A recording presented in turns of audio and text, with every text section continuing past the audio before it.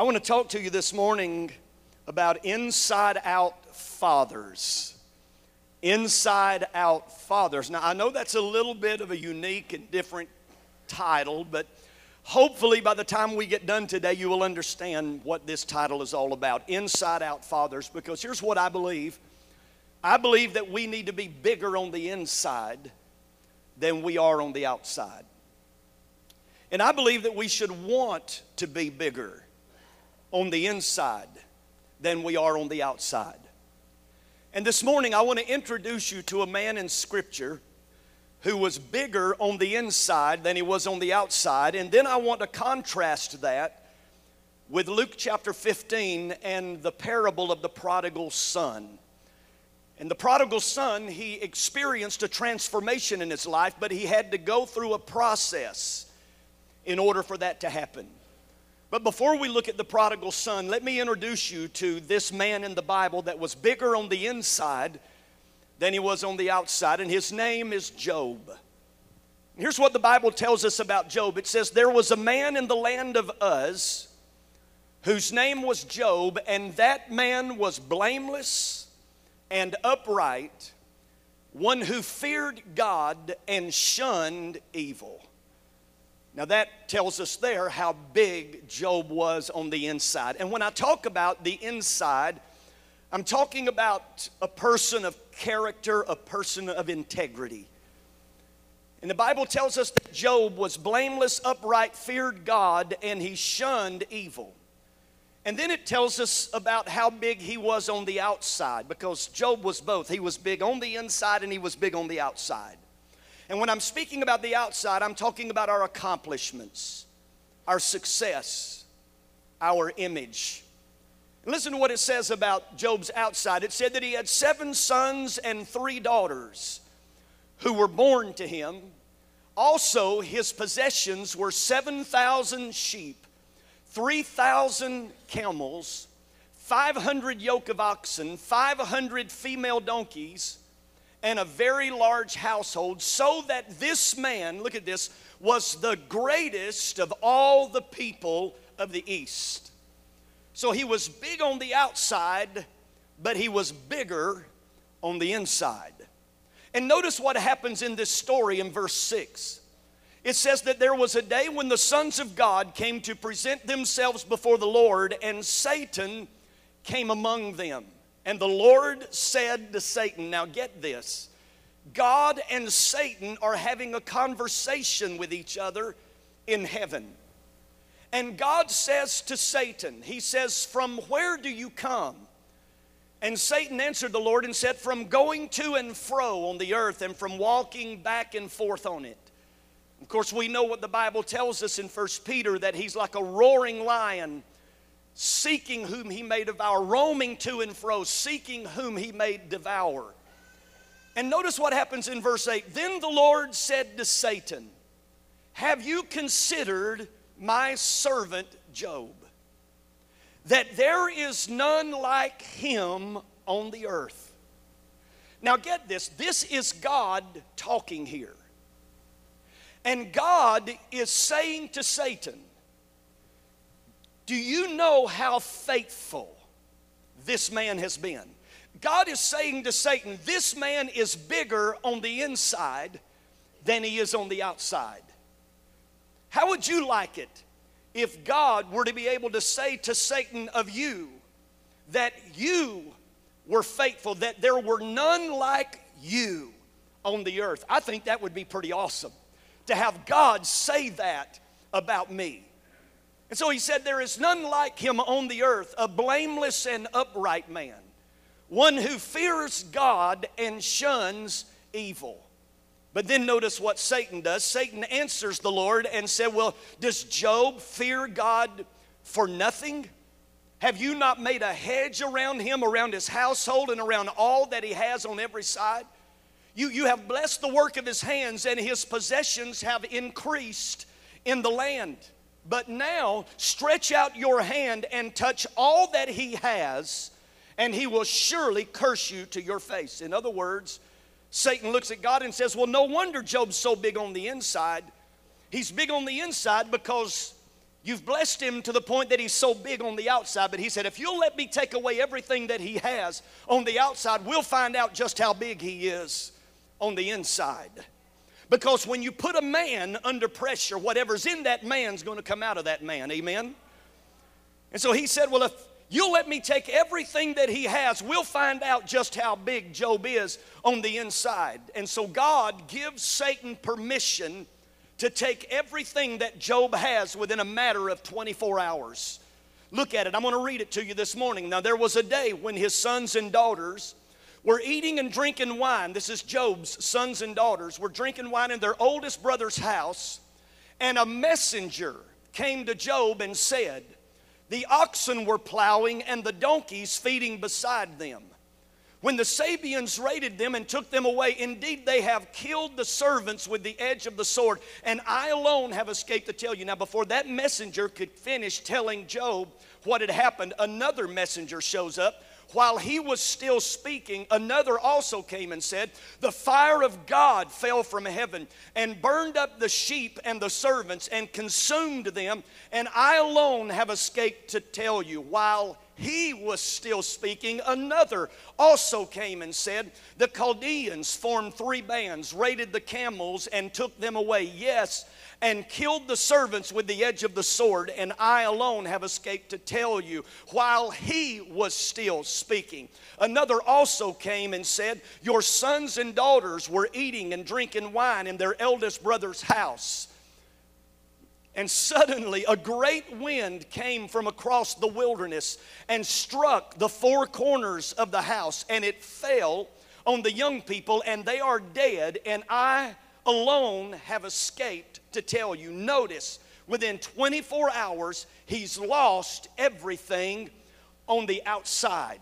But how does Job respond to this when he's lost everything on the outside? Notice in verse 20, it says, then Job arose, he tore his robe and shaved his head and fell to the ground. And check this out, and he worshiped.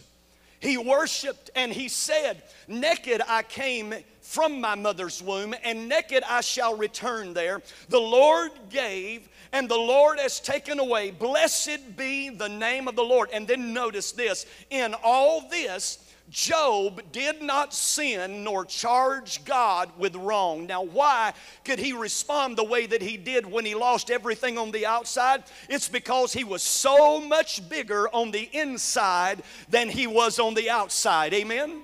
And here's what I want to do this morning now. I want us to go to Luke chapter 15.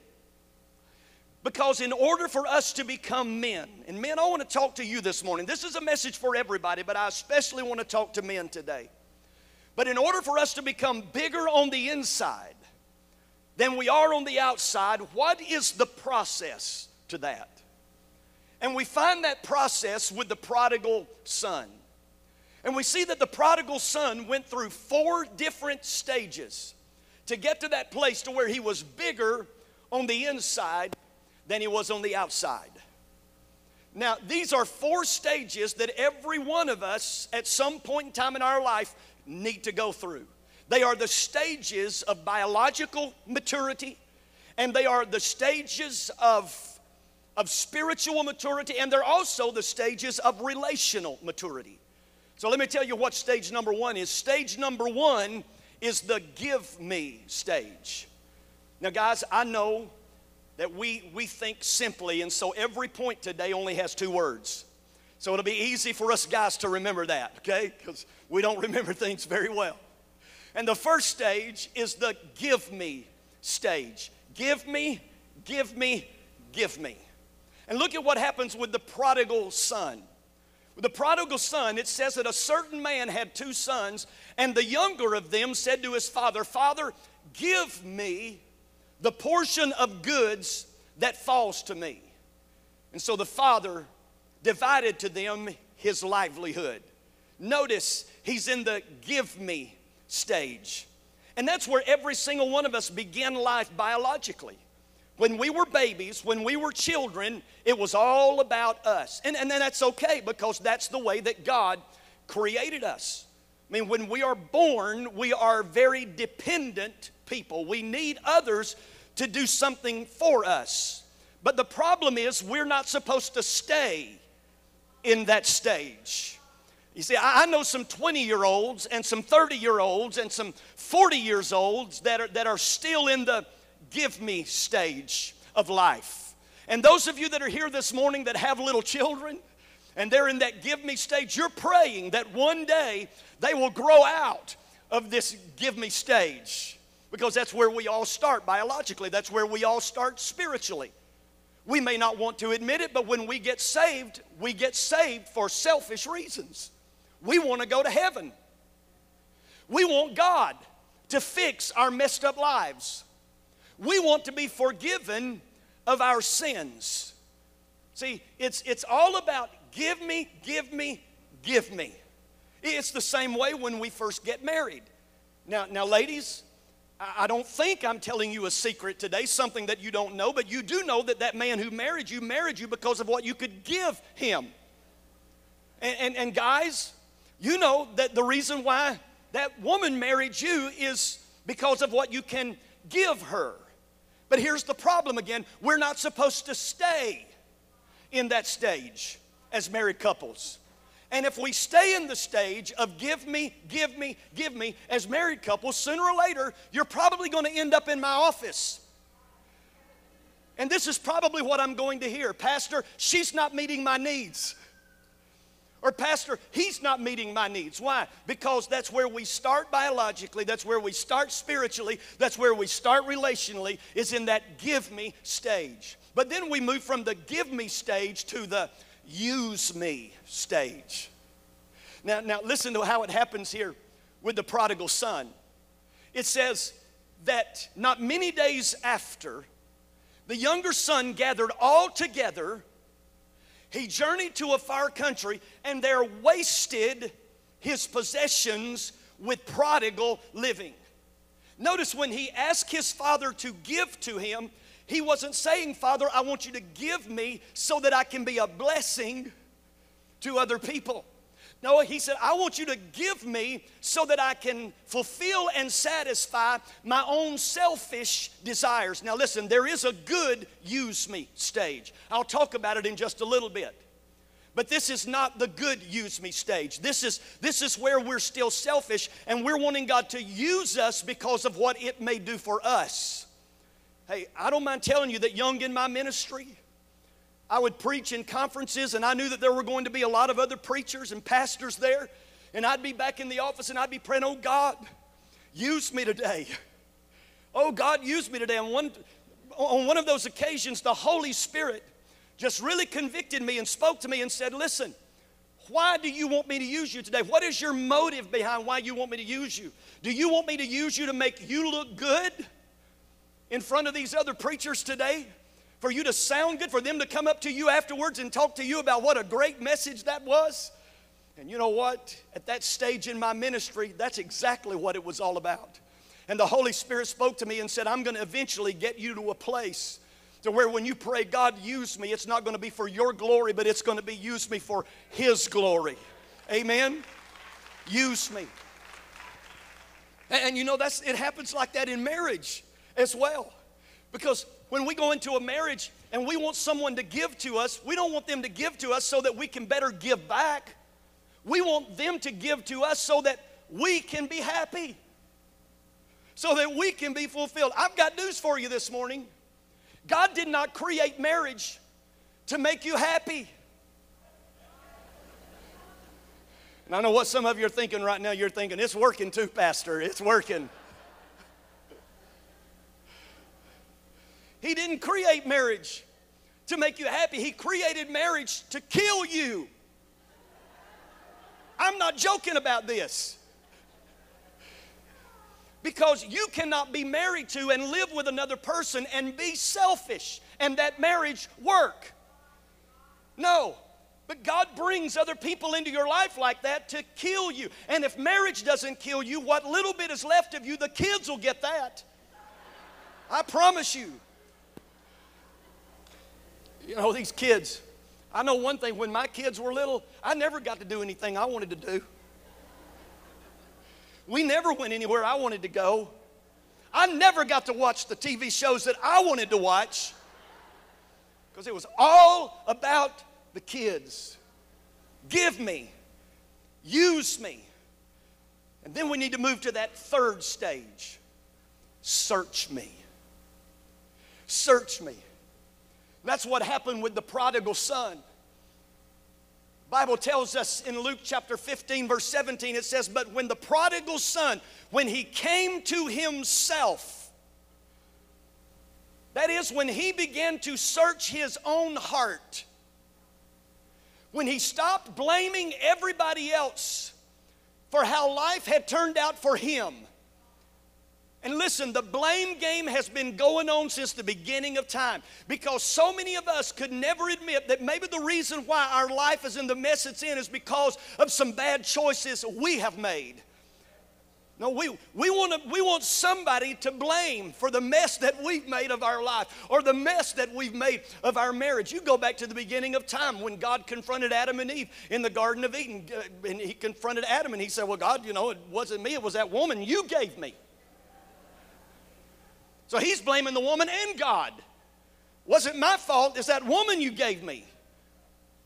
Let's not forget that before that woman came along, the only thing that he had to enjoy life with were monkeys and other animals, of course. And then when God confronted Eve, she said, well, it wasn't me, it was the serpent.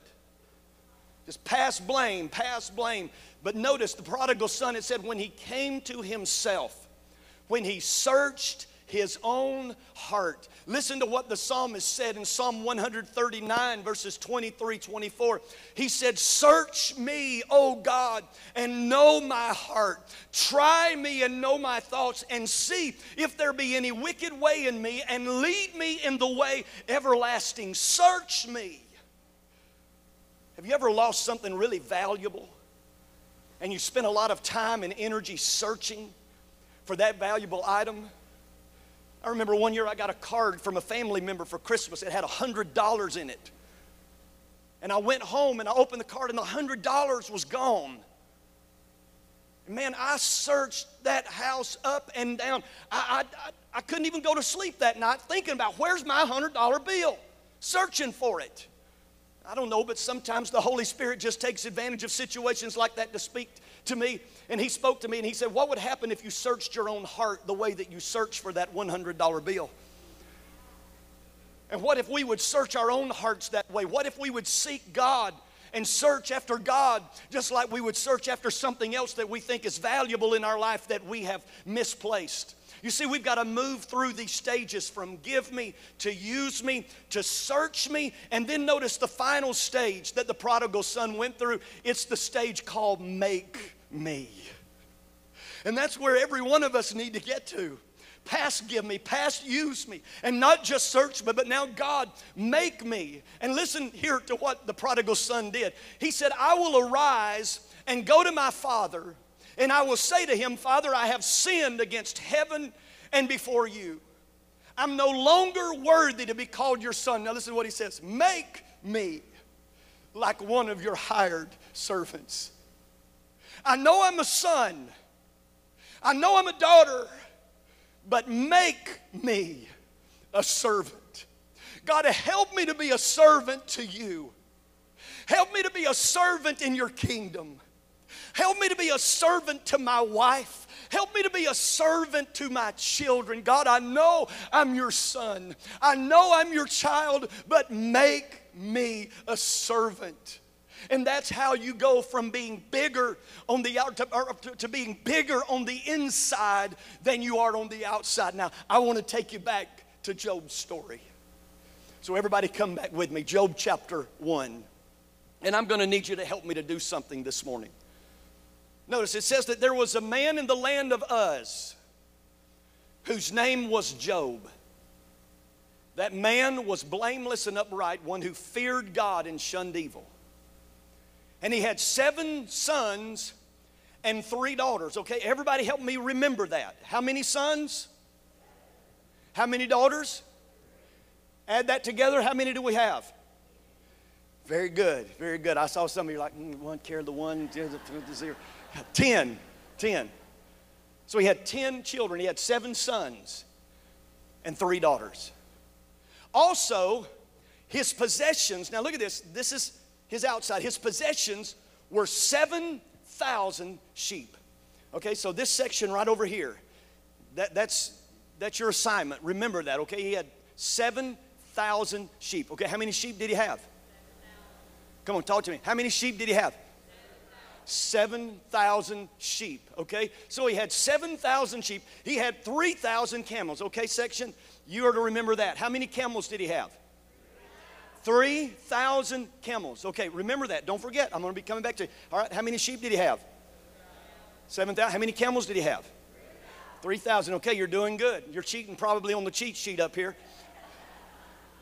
And then he had 500 yoke of oxen. This is your assignment here. Remember that. How many yoke of oxen? 500 yoke of oxen. Okay. And then he also had 500, sorry section, sorry. He also had 500 female donkeys. All right. I don't know why the Bible said female, but it did. Female donkeys. All right. So how many female donkeys did he have? Oh, come on. Come on, you can do better. 500. Okay. All right, let's see if we got this straight. How many sheep did he have? How many camels? Okay, how many oxen?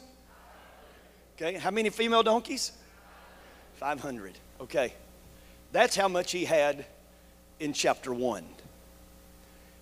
He lost it all. He was bigger on the inside than he was on the outside. But now let me show you what God did for him in the last chapter of this book, Job chapter 42. Now the Lord blessed the latter days of Job more than his beginning. For he had, look at this, how many sheep did he have in the first chapter? But we come to chapter 42, now he's got 14,000 sheep. So mathematically, that's what? That's what? Double, right? Double. God doubled how many sheep he had, from 7,000 to 14,000. And then notice what it says. He had 6,000 camels. How many camels did he have in chapter 1? 3,000 camels. And now in chapter 42, he has 6,000. Now mathematically, what is that? Double. God doubled the amount of camels. He had 500 in chapter 1. How many did he have? I just told you. How many did he have in chapter 1? And in chapter 42, notice it says he now has 1,000 yoke of oxen. Mathematically, what does that add up to? Double. And then he had in chapter 1, how many female donkeys? 500. And then in chapter 42, he had 1,000. Now mathematically, what does that add up? Double. God doubled everything that Job had. And then you go to the next verse and it says that he also had 7 sons and 3 daughters. Now remind me, how many did he have in chapter 1? He had 7 sons and 3 daughters. He had 10 children in chapter 1. Then when we come to chapter 42, he had 7 sons and 3 daughters. He doubled everything else. And I used to wonder, God, why did you double everything else? But we come to the children, and you only gave him back 10 children. And here's what the Lord said to me, because children last forever. And he said, for the last 4,000 years, Job has been celebrating with 20 children in heaven. Because God blesses a man who is bigger on the inside. It doesn't matter what you're going through today. It doesn't matter the assault of the enemy upon your life. God blesses a man who's bigger on the inside than he is on the outside. Amen. And we need to be more concerned about becoming men of character and integrity than we do about being men of accomplishments and success and image. Amen. And you hear me this morning, men. Integrity will get you so much farther with God than your image will. Did you hear what I just said? And your character will get you so much farther with God than your possessions or your success will. I want to be a man who is bigger on the inside than he is on the outside. Would you stand with me this morning? And I'm going to ask every father in this room to come and join me here at the front of this building today. Every father. in this room. Benson, can you just go ahead and sing some of that Good, Good Father? You're a good, good Father. It's who you are. It's who you are. It's who you are. And I'm loved by you. It's who I am. It's who I am. It's who I am. You're a good, good Father. It's who you are. It's who you are. It's who you are, and I'm loved by you. It's who I am. It's who I am. It's who I am. You're perfect in all your ways. You are perfect in all of your ways. You are perfect in all of your ways. You are perfect in all of your ways to us. You're a good, good Father. It's who you are. It's who you are. It's who you are, and I'm loved by you. It's who I am. It's who I am. It's who I am. You're a good, good Father. It's who you are. Yes, Lord. It's who you are. It's who you are, and I'm loved by you. It's who I am. It's who I am. It's who I am. I want every one of you men up here at the front of this building today to know how much I believe in every one of you, how much I appreciate every one of you. And I want you to hear it from me. You are a good. None of us can be perfect like our Heavenly Father, but I want you to know today you're a good, good Father. You're a good, good Father. I'm tired of the way that this world and our culture seems to degrade men. I'm tired of it, and I won't stand for it. And listen, the only way that we can change the tide of the current is to be bigger on the inside than we are on the outside, that we get our priorities in order. I made up my mind a long, long time ago, because it seemed like, I don't know if you guys ever observed this, but it seemed like on Mother's Day we would come in and we would honor and we would value and we'd build up the moms and we'd just hug on them and love on them. Then on Father's Day we'd just pound daddies to death. I'll never do that. I may have done that before I was one. But now that I know the sacrifice that it takes, the time, the energy, the investment, all of it takes to be a father, you just don't know how much I admire every single one of you guys standing up here this morning. Ladies, don't you admire these men up here today, these dads' kids? Don't you admire these dads, these men here today? And the number one greatest need that a man has is to be honored and respected. That's it. It's to be honored and respected. And I want us to make sure that here at Summerton Church of God that we are honoring and we're respecting our men. Well, thank you for joining us today. We'd love to have you as our guest here at Summerton Church of God. The Lord has given us a vision to transform our community, and we're going to do that by eliminating the darkness through being light. Jesus said, "You are the light of the world." And so we're going to be who Jesus says we are.